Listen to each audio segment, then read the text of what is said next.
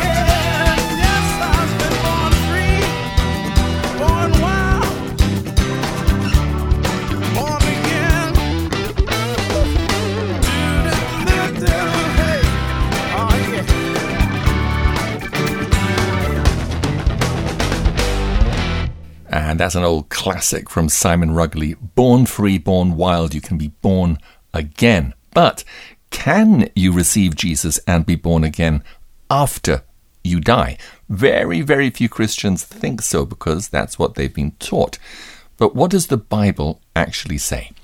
For reasons I'll explain later, I asked Daniel Clarke to do a study on this question, and he is speaking to us from his camper on the road in the small mining town of Gympie on the Queensland Sunshine Coast. Nightlight's interview of the week. Okay, well, firstly, Simon, I'd like to help folk to understand that hell is not a one-place, one-stop destination. Rather, the Bible describes 3 different places called hell. That's in the English language. 3 different places that have 3 different purposes. Secondly, I'd like to help explain why the churches have a vested interest in keeping things so black and white. That is to say, they like to keep us in the belief that hell is a one place that burns with fire and brimstone, and that if someone is not saved before they die, then they're going straight to hell for all eternity, with no chance of salvation. But that is not what the Bible truly teaches, because it is not the nature of Jesus, and it opposes the purpose of Jesus, as I'll explain a little bit further along. And thirdly, Simon, throughout this interview, I like to highlight the fact that all the promises in the Bible remain the same after death as much as they do before death. And that means that the Lord's love and His mercy and His grace and His forgiveness extend into the spirit world. Therefore, I believe that the Word proves that there is still a chance of salvation beyond the grave, although I must strongly emphasize that the level of salvation beyond the grave is a far less of a blessing than salvation before the grave, according to the words of Jesus. I'm going to stress this point again and again throughout this interview, Simon. Folk need to really understand this point. In John 20:29, Jesus explained to Thomas that it is more blessed to believe without seeing than to wait to see before believing. And it is more blessed to receive salvation by faith now in this world without needing to see to believe than to wait to be given the chance to see Him in the next world and then ask for His forgiveness to be saved. To be given the chance of salvation in this world is far more of a blessing than to receive salvation in the next world. And Simon, throughout this interview, I'll supply all the scripture references that support these statements. It is then up to the listeners to search the scriptures to see if these things be so, as Acts 17:11 says to do. We all need to do our own research, to study to show ourselves approved unto God, as workmen who need not to be ashamed, rightly dividing the word of truth. That's according to 2 Timothy 2:15. And 1 Thessalonians 5:21 tells us that we need to be able to prove all things from the word. And that's what I'm hoping to do by supporting every statement with KJV scripture references. And I'm hoping to build a case that yes, salvation in the spirit world is not only possible, but it is also scriptural. Like a candle in the night, it's Nightlight. You know, Daniel, all the great classic Christian preachers and teachers that I love to read and have also recorded their devotionals, great men of God like Charles Spurgeon, J.C. Ryle, and many others, they're very black and white when it comes to this question, that if you don't receive Jesus in this world, then you're doomed to eternal hell without any hope of redemption. Firstly, Simon, we need to understand the correct meaning of hell. In the original texts of Hebrew and Greek, there are 3 distinct words that describe hell, 3 different places. But in the English, they are simply called hell. I'm not going to try to attempt the pronunciation of these words, but one word means the hole in the ground where the dead body is buried, which we call the grave. That's one meaning of the word hell in the English Bible. But we learn from Romans 20:13, I think it is, that the sea can also hold the bodies of the dead, just the same as a grave dug in the earth or a box in the crematorium cemetery. So we could refer to all of these places as the grave. That's one meaning of hell. Then there are 2 other places in the spirit world that come under the umbrella of being called hell. One of these places is called the lake of fire. But at present there is no one in the lake of fire, Jesus tells us in Matthew 25:41 that the lake of fire is reserved for the devil and his angels, but they won't go there for quite a long time yet, Simon. Elsewhere in Revelation 19:20 shows that at the Battle of Armageddon, only the beast and the false prophet are cast into the lake of fire. But that's not the case with Satan. At the Battle of Armageddon, he will be bound and cast into the bottomless pit for 1,000 years. Then in Revelation 20:10, it says that after those 1,000 years, after the battle of Gog and Magog, that's when Satan is cast into the lake of fire. Well, that's really interesting. That covers two places that's been translated as hell in the King James Bible. What about the third place? Yes, Simon. The third place, called hell, is the focus of our discussion tonight. 1 Peter 3:19 informs us that the disobedient and the unsaved go to a place that Scripture calls prison. That's the third meaning of the word hell in the English Bibles. This is the hell where the unsaved wait until Judgment Day, the time of the great white throne judgment of God that comes after the 1,000-year reign of Christ on earth. And this third place, this prison called hell, is a place where our unsaved family members and unsaved loved ones are sent. But it is not the lake of fire, and it doesn't need to be for all eternity. It doesn't even need to be until Judgment Day, for with God nothing shall be impossible. Simon, faith based upon a solid understanding of the Word, combined with intercessory prayer, can release a prisoner because of the love and the grace and the mercy and forgiveness of Jesus. Simon, I know that what I'm addressing tonight stands in contrast to the popular church teaching that unless you get saved before you die, then you're going straight to hell for all eternity with no chance of salvation. But that is not the nature of Jesus, nor what the Word says. So what does the Bible say, Daniel, and how would you describe the nature of Jesus? Well, firstly, the nature of Jesus is that he died for the sinner, the worst sinner that we can imagine. And the truth of the Word shows that there is no sin that cannot be forgiven except blaspheming the Holy Spirit, which is the rejection of the Spirit of truth, that Jesus is who he says he is. When we accept Jesus as our Saviour, he says that all manner of sin and blasphemy can be forgiven. That's what Jesus states in Matthew 12:31 and 32. It's the rejection of the Holy Spirit that is the unforgivable sin. That's the blaspheming against the Holy Spirit that Jesus was talking about in Matthew 12:31 and 32. It's the rejecting of the Spirit of truth by rejecting Jesus. Accept Jesus, and he said all manner of sin and blasphemy can be forgiven. That's Matthew 12:31 and 32. Of course, if it is possible to be saved after you die, many people might say, well, if that's the case, then why not wait until I die to accept Jesus? Whoa, that's one thing that no one wants to do, Simon. No one should want to wait until they die to accept Jesus. We would miss out on so many blessings in this life and in the life to come. Maybe I could come back to this question further into the program, Simon. Nightlight. Just for the moment, I want to focus around the nature of Jesus and what the Word says concerning salvation in this world before we look at the possibility or not of salvation in the world to come. Firstly, we know from the Word that Jesus wants to save the 99 plus 1. It is the nature of Jesus to want everyone saved, to repent and be saved. And we can see from the Word that he will go to any lengths and depths, even hell, to offer the opportunity to the sinner to repent and accept salvation.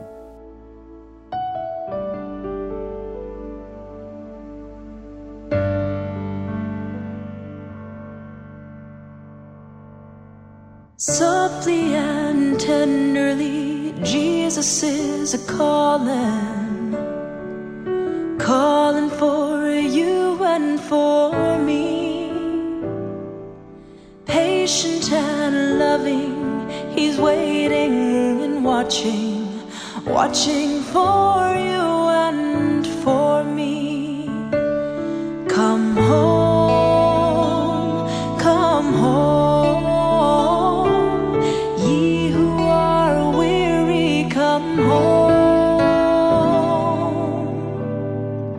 Earnestly, tenderly, Jesus is calling.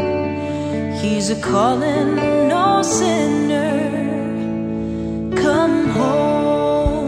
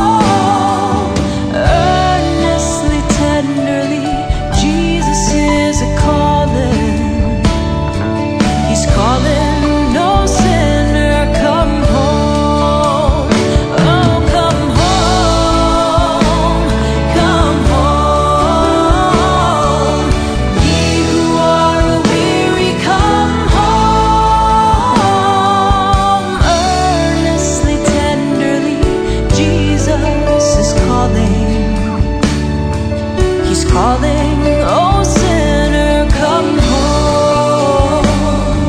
He's calling, oh sinner, come home. He's calling out to me, oh I gotta follow. He's calling, come home.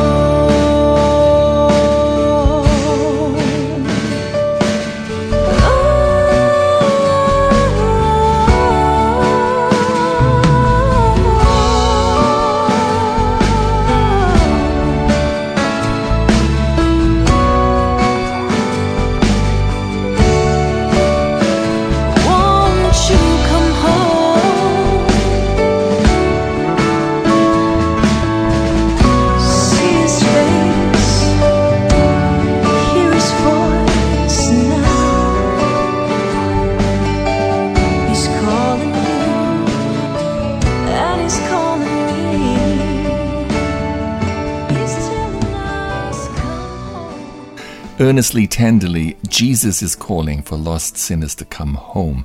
And you know, Daniel, what you shared about it just not being the nature of Jesus to condemn people to hell forever without any hope of redemption, that really struck a chord with me. But is it scriptural?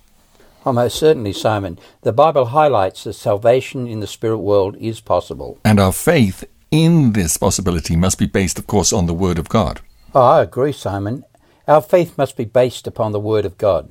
Therefore, I'm hoping by the end of this program, folk will have a firm-based, word-based understanding to be able to pray for their deceased loved ones to be given the opportunity of salvation beyond the grave. But I must stress it again here, and maybe this is a good place to answer your earlier question, why not wait to die to be saved?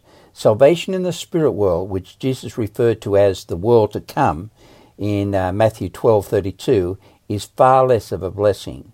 Firstly, the unsaved live all this life on earth with the uncertainty of what lies beyond their last breath. 1 Corinthians 15:19 says that if we don't have faith in the afterlife, if we don't know that we're saved and going to heaven, then we are of all men most miserable.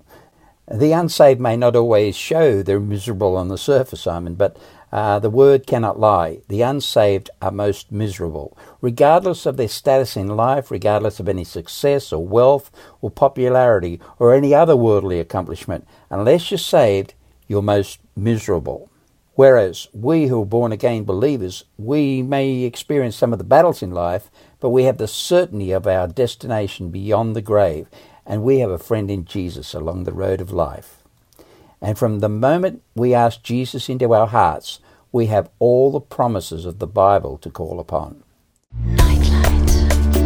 You're listening to an international edition of Nightlight, shining God's love light to the world. Yes, you're listening to an international edition of Nightlight, and I'm having a fascinating discussion with Daniel Clarke on the topic of can you receive salvation after you die? And as I said earlier, many Christians are tormented by the thought that their spouse or children or friends, their dear old grandma or loved ones, because they never confessed Jesus in this life, that they're doomed to everlasting hellfire. And this is the question that also stumbles unbelievers who wonder how a God of love could be so merciless and cruel. Daniel, let me ask you, what does the scriptures in the Bible say about our spirits when we die? Where does a spirit go? Well, since the beginning of time, the Bible tells us that the unsaved go to hell, which should not be confused with the lake of fire mentioned in Matthew 24:41 and Revelation 20:14. Hell and the lake of fire are two different places. The lake of fire is just that, a lake that burns forever. And Scripture tells us that the lake of fire is reserved for the devil and his angels. Whereas hell, it's a hot place and it's different to the lake of fire. In Luke 16:19-31, Jesus tells us that hell is a hot place where the unsaved go, not a nice place by any stretch of the imagination. And hell is where the unsaved go and wait for the judgment, which won't happen until after the 1,000-year reign of Christ on earth. But if we're a born-again believer, according to the Scripture, we escape hell and go straight to heaven to be with Jesus. And if we're a born-again believer, then Paul tells us in 2 Corinthians 5:6 that our spirits go to heaven to be present with the Lord, while our bodies await to be resurrected.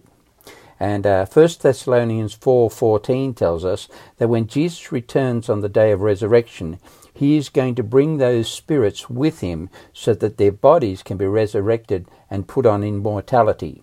Well-balanced Scripture establishes without a doubt that if we are born-again believers when we die, then our spirits will go to heaven to be with Jesus until the resurrection. Simon and I had a very close friend who had accepted Jesus as his Saviour, but he was a Seventh-day Adventist, and he believed that when he died, the next face he would see would be the face of Jesus on the day of resurrection. I would say to Jim, don't be too surprised if things turn out better than you expect, and that you have to wait in heaven for the resurrection.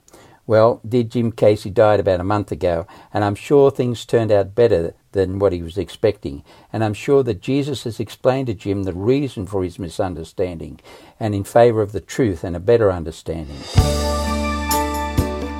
Inspiring you to draw closer to God. You're listening to Nightlight.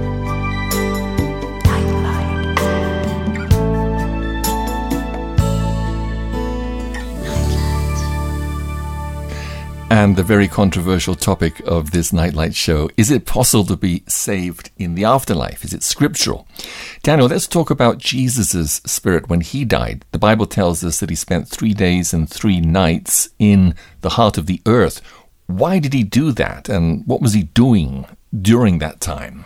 Well, Jesus told us that he must descend into the lower parts of the earth, which was also explained in Ephesians 4:9.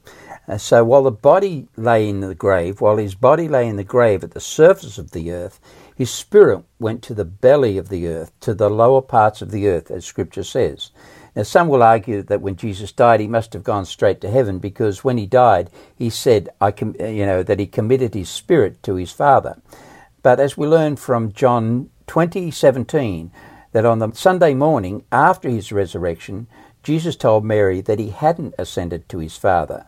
And that's how we balance Scripture to find out what is the truth. Yes, that's absolutely right. Well, people can toss their arguments about any way they want, but Scripture is clear. Jesus spent 3 days and 3 nights in the belly of the earth, in the lower parts of the earth, before he was resurrected and before he went to his Father in heaven. 1 Peter 3:19-20 tells us that Jesus went to hell to preach to the disobedient souls of the past. He went to preach to the prisoners, to those from times past, to those who have been disobedient. That's what the word says. And we must ask ourselves, what would Jesus preach? Condemnation or salvation? What is the nature of Jesus? To condemn or to save? And the answer to that question is found in John 3:17, where Jesus tells us that he comes not to condemn, but to save. This is the nature of Jesus. John 18:11 tells us that he came to save that which is lost. That is the purpose of Jesus, to save, not to condemn. And then in John 18, Jesus goes on to tell us that he wants all saved, the 99 plus 1. Jesus wants everyone saved. Jesus is not content with just some saved and not others. Jesus wants every sinner saved. Shining love's light. You're listening to Nightlight.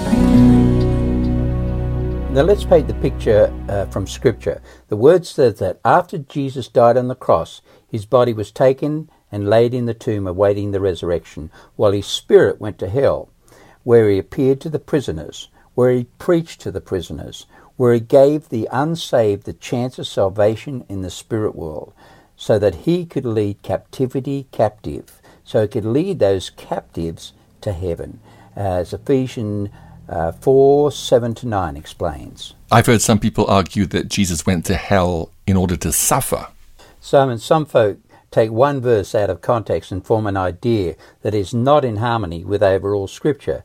And the idea that Jesus suffered further when he went to hell is not supported by balanced Scripture. Rather, John 19:30 records that when Jesus died on the cross, he said, "It is finished." He didn't need to suffer anymore. Jesus had finished his suffering. Having suffered once, the just for the unjust, He was quickened in the Spirit, made alive in the Spirit, as 1 Peter 3:18 explains to us. Jesus then went the extra mile. He went mighty and victorious to hell, not to suffer anymore, but to preach to those there in prison. That's the picture that Scripture presents, that Jesus went there to preach to the prisoners so that they could know the truth, so that the truth could set them free. He has that authority. Jesus has that authority. Jesus is the one that holds the keys of hell, and he has the righteous authority by which his mercy can free any prisoner in hell, once they accept his forgiveness and ask him to save them. Revelation 1:8 tells us that Jesus holds the keys of hell, not Satan. Jesus is the keeper of the keys. And you've written a song on this topic, right? Yes, well, like most of the songs I write, there is a background story to how the song was written. In 2006, I was living on the road in my motorhome, and it was winter, and I had a bad cold and was feeling a little discouraged. So I phoned a friend to pray for me, and my friend told me that he had a vision of me being bunkered down halfway up a mountainside in a snowstorm.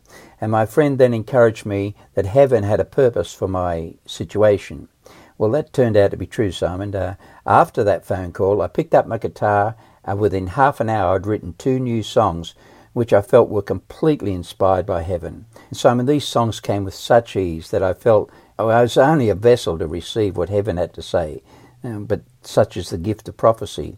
And one of those songs was Circles of My Life, which I sang during our last interview. Yeah, that was great. We've actually had hardly anybody sing acoustically on the show before. And in your song, you even whistled a couple of verses. Nobody's ever whistled on my show before. So we're continuing to break new ground. Okay, Daniel, tell us about this song. The second song I wrote that day is the one that I'm about to sing, a song that seems so appropriate to the topic we're discussing tonight. Strangely, I could hear the voice of Johnny Cash speak to me as I penned these lyrics, and it seems so appropriate as Johnny Cash was a born-again believer who had a real affinity for those locked away in prison. So now, here's my rough and ready recording of that song, which I titled Keeper of the Keys. I know what it's like to be in a prison cell on the inside, looking out. And I know what it's like to be set free from the darkness and the down. And I know what it's like in the middle of the night when your heart is filled with fear. And I know what it's like with no one to hold tight and your prayers are prayed through tears. But if you reach out to the keeper of the keys, he'll bring you out and you'll be free indeed. If you reach out to the keeper of the keys, his love and truth will set you free. His love and truth will set you free. If you find yourself in a prison sometime in life, it may be a prison of drugs or alcohol, gambling or some other addiction. Even loneliness can seem like a prison without bars. But if you reach out to the keeper of the keys, his love will set you free. For I know what it's like to be in a prison cell on the inside, looking out. And I know what it's like to be set free from the darkness and the doubt. And I know what it's like in the middle of the night when your heart is filled with fear. And I know what it's like with no one to hold tight and your prayers are prayed through tears. But if you reach out to the keeper of the keys, he'll bring you out and you'll be free indeed. If you reach out to the keeper of the keys, his truth and love will set you free. His truth and love will set you free. is truth, and love will set you free.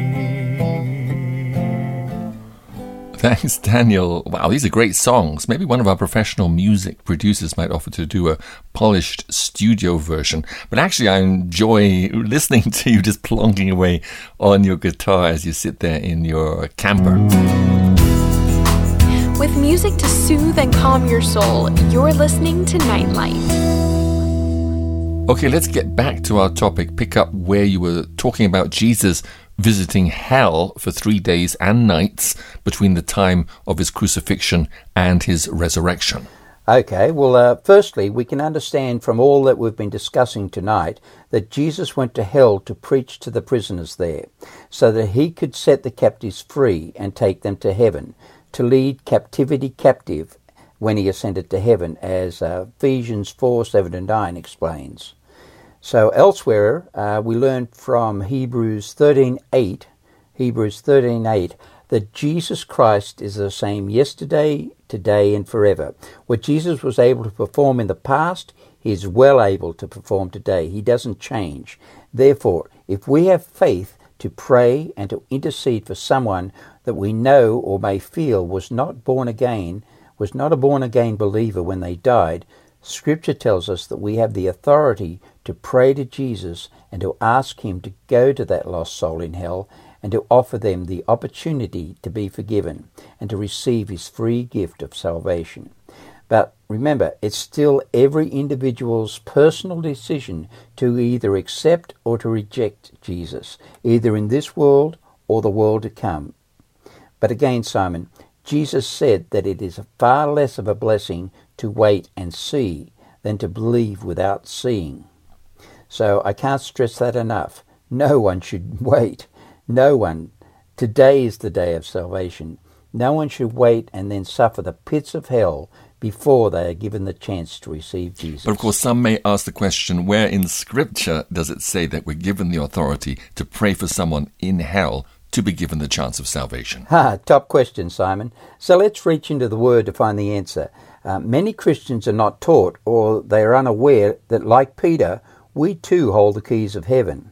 And as Christians, we too have been given the power and the authority to pray to Jesus to loose things on earth and in heaven, as explained in Matthew 16:19, meaning we have the right to intercede and to ask Jesus to bind and to loose things both in the physical and the spiritual worlds.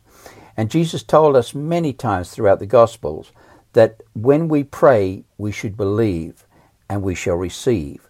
And whatsoever things we shall ask in his name, he will do it. That's his promise. Therefore, Simon, blending together all these promises and understanding from the Word, we should have faith that when we ask Jesus to go to a lost soul and seek out a lost soul in hell, he will be faithful to go and to preach to them, as he did for others in the past. That's our precedent. That's what he did in the past, in those 3 days and 3 nights when he went to hell. And then, but still, it's up to the individual soul as to whether or not they want to continue to reject the Holy Spirit, the Spirit of truth, or to repent and to change their mind and accept Jesus. But as Jesus said in Matthew 12:31 and 32, once anyone stops rejecting the Holy Spirit and indeed decides to receive Jesus, then, Jesus says, all manner of sin and blasphemy can be forgiven, both in this world and the world to come, as Jesus explained. Remember, Simon, Jesus wants to get them saved, even more than we do. We might love them, but Jesus is the one that died for them. But it seems that we need to pray and to intercede for those in the spirit world, for those who we might have a concern about. And it seems that it is a spiritual necessity or requirement that we pray and intercede for others, so that Jesus can then act upon those prayers and answer.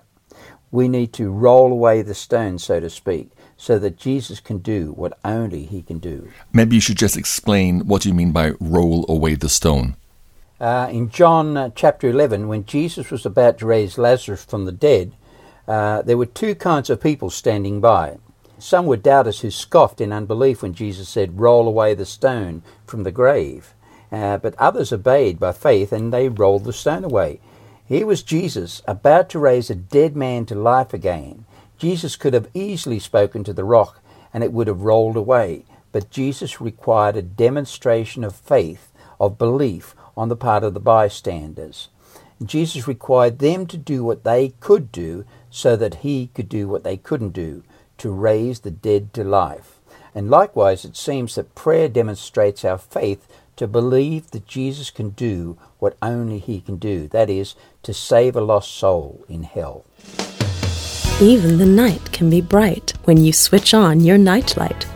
Well, this is quite fascinating. Let me ask you, Daniel, have you ever had an experience where you've prayed for someone to get saved in the afterlife? Well, yes, Simon, I have. And that experience was confirmed with signs following. I remember praying for a certain individual who wasn't a relative, but he is someone who is well known and is still well known and dearly loved and missed all over the world. And this true story has a very interesting closure.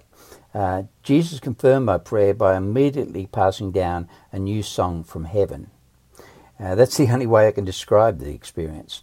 Jesus let me know that my prayer and concern had been answered by giving me a new song, a beautiful and meaningful new song. I think you're warming up to sing another song, right? Well, why not? I love your songs. Oh, yes, for sure, Simon. But I'll tell the story of the song first, the story behind the song. Yes, please do. Okay. Well, when this individual died, I didn't know whether or not he was saved. I didn't know if he was a born-again believer. Possibly not, and that is why I really prayed for him. I was living in the middle of China in August 2014 when I heard the news that the comedian actor Robin Williams had died, possibly by suicide. Yes, I know that his stage shows and some of his movies contain a wide use of profanity and such, and shall we say Hollywood and things of the world.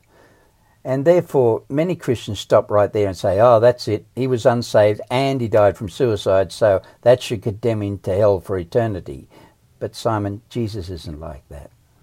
Jesus came to save, not to condemn. Yes, it's just not in his nature, as you were sharing. Jesus promised in Matthew 12:31-32 that once we receive him, then all manner of sin and blasphemy can be forgiven. And that includes the unfortunate decision of suicide. All manner and sin can be forgiven, both in this world and the world to come. They're the words of Jesus himself. And therefore, by the words of Jesus himself, if Robin Williams did commit suicide, which sadly seems to be the case, and although it is a regrettable sin, it is not an unforgivable sin. But why Robin Williams? What moved you particularly to want to pray for him? Well, although Robin was stained with the world of entertainment in which he lived, he was also a sensitive soul. You'd see that. A beautiful soul beyond what he displayed on the surface. And because I'd never heard Robin make a confession of salvation, I wasn't sure if Robin was saved or not. And therefore I felt compelled to pray for him. How did you feel that moment when you heard Robin Williams had died? Well, I remember feeling low at that moment. I got down on my knees and I immediately prayed for Robin. I simply prayed to Jesus that if Robin wasn't saved, that Jesus would go to him wherever he was in the spirit world and to help him to make the decision to receive Jesus as his Saviour. It was just a simple prayer, but a sincere prayer. I remember that my prayer began with a request that if Robin didn't have the crown of salvation, if he wasn't a saved, born-again believer, that Jesus would go to Robin wherever he was in the spirit world and explain the gospel of salvation to him and to have mercy on him and to get him saved. And as I prayed, I began to get a vision, a beautiful vision of a beautiful golden crown, and upon the crown the words written, the King's Jester, as though Robin was a jester in the King's court. Then as I cried and the thought of that vision, I felt an urge, a prompting from heaven to pick up my guitar and just lay on my bed. And no sooner had I obeyed that nudge in the spirit, poetic words seemed to pour down from heaven and fall upon me and my guitar. And within minutes I felt that I had the answer to my prayer in the form of a new song, a song that just seemed to encapsulate Robin to a T. Okay, well, I can't wait to hear it. Well, okay, but I've got to warn you, like all my songs, Simon, they're rough diamonds in need of much polishing, but here we go.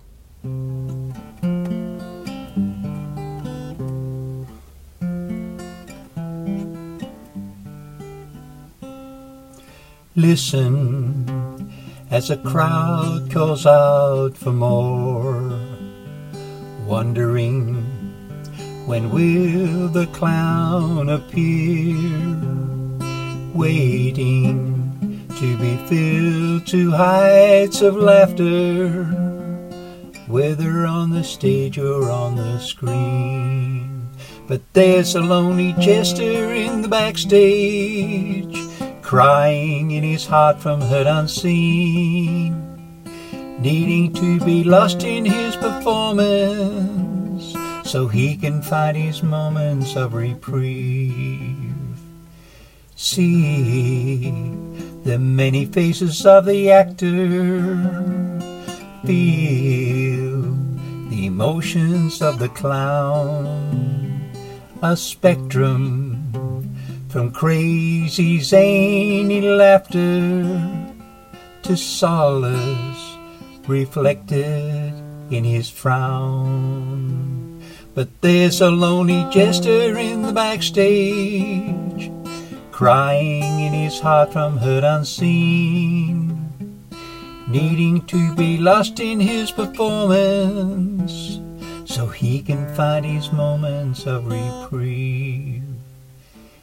Gave life to fill us all with laughter, took life and left us feeling down, left life to rise to heights of freedom.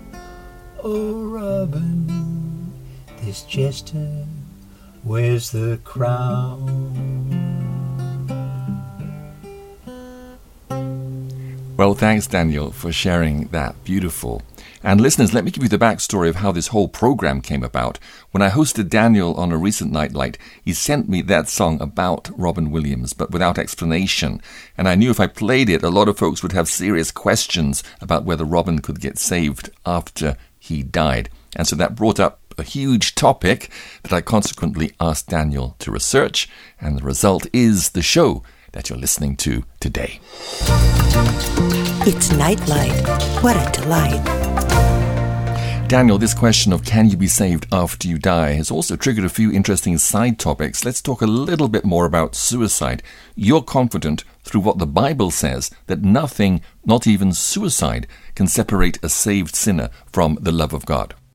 Oh, yes, Simon. That's what Romans 8:38 and 39 promises. And although suicide is a regrettable on two accounts, it is not the unforgivable sin. Regrettable on which two accounts?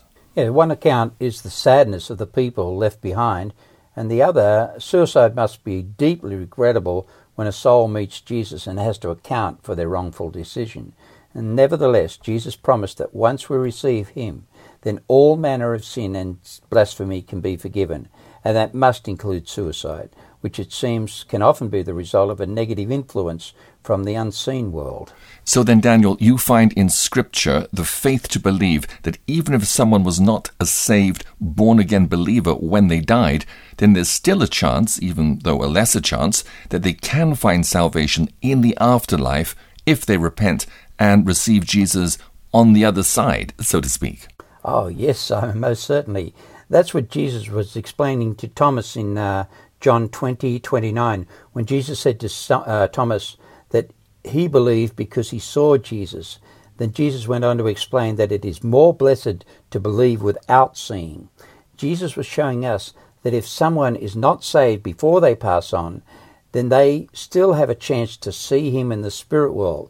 But he added that it is more blessed to believe without seeing than to need to see before we believe. Simon, I cannot understand why people can be so hard-hearted that they cannot believe that forgiveness and salvation can be available in the spirit world.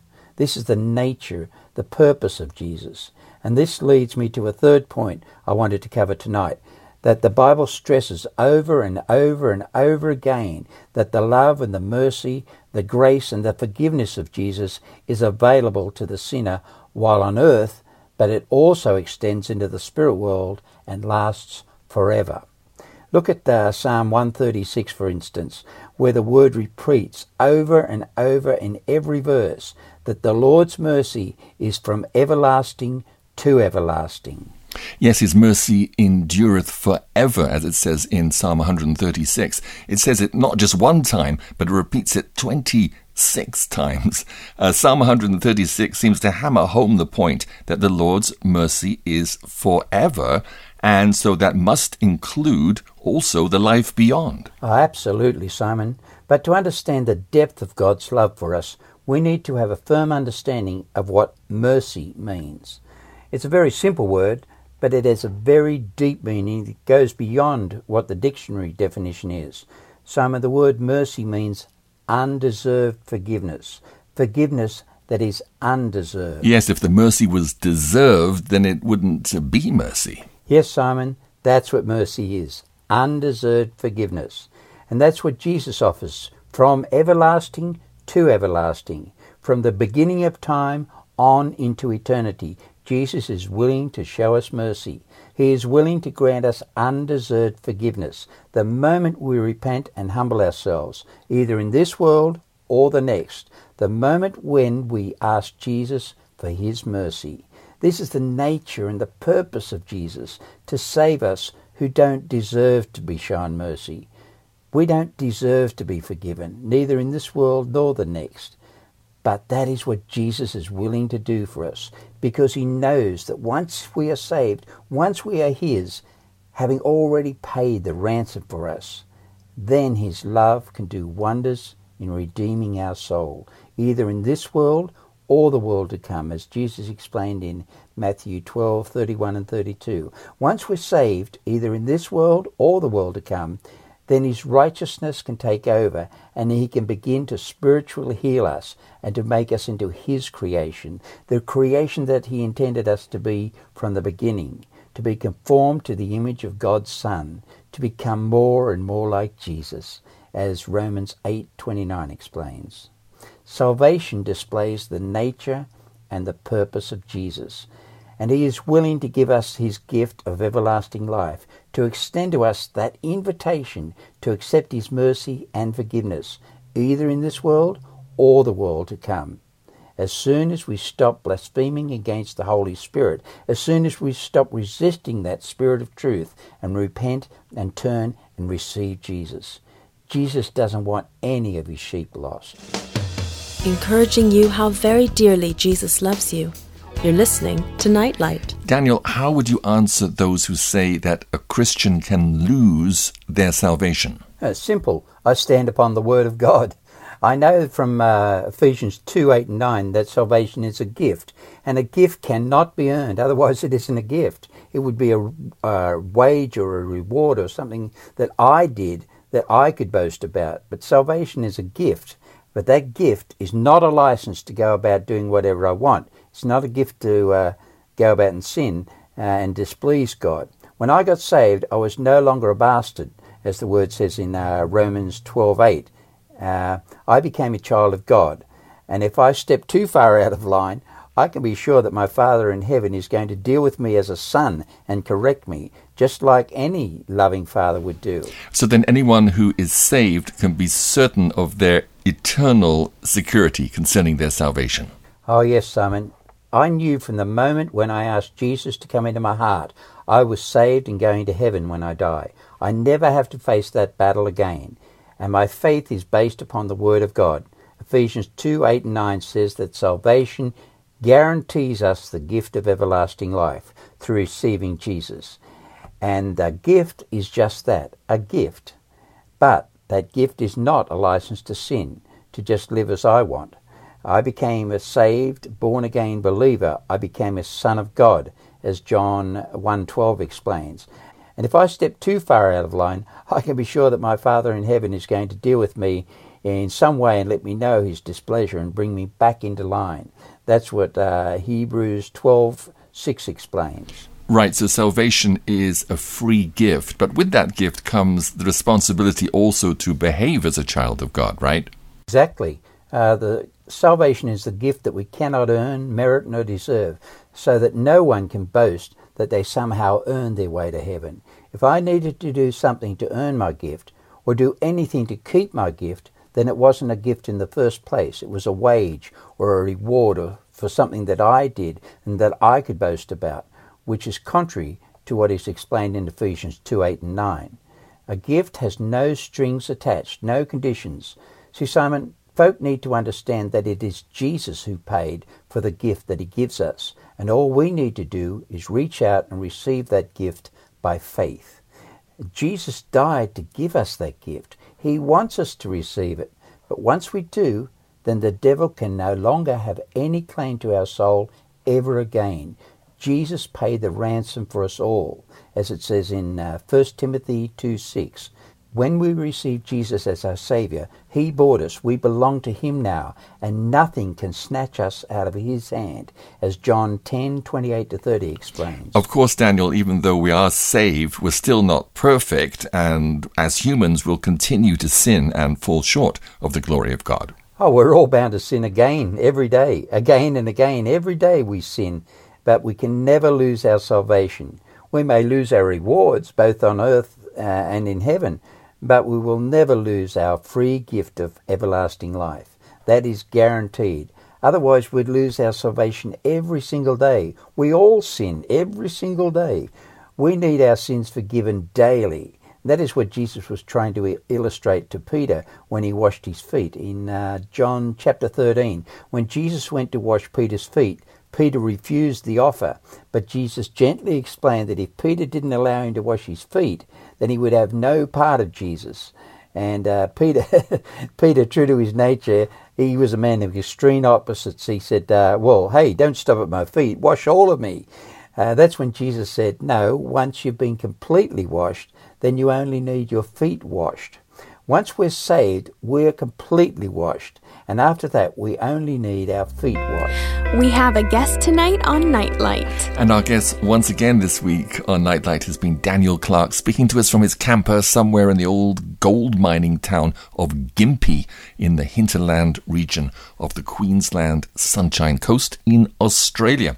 Daniel, it's been great having you on the program. Thanks for the research you did on this very important topic. It has certainly strengthened my faith once again in this area.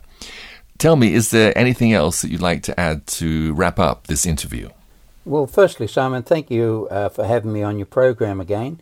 I feel blessed to have had the opportunity to share the reasons for my faith, and I hope that my word-based explanations have helped strengthen the faith of others, and I hope that I've presented an understanding whereby those who have concerns regarding relatives and loved ones, in fact anyone who is not saved, a born-again believer when they died, I hope that I've presented an understanding how listeners can have faith to pray and to ask Jesus to go to that soul in hell so that they can have the chance to see Jesus, so that he can preach to them the truth to them, so that they hopefully will receive Jesus as their Saviour and thereby gain entrance to heaven. Of course, it's still up to the individual's personal decision, but we've done our part. And I'm sure that once someone has experienced hell for a while, and then they're visited by our loving and compassionate and merciful Jesus, then seeing, hopefully, they will believe and receive him.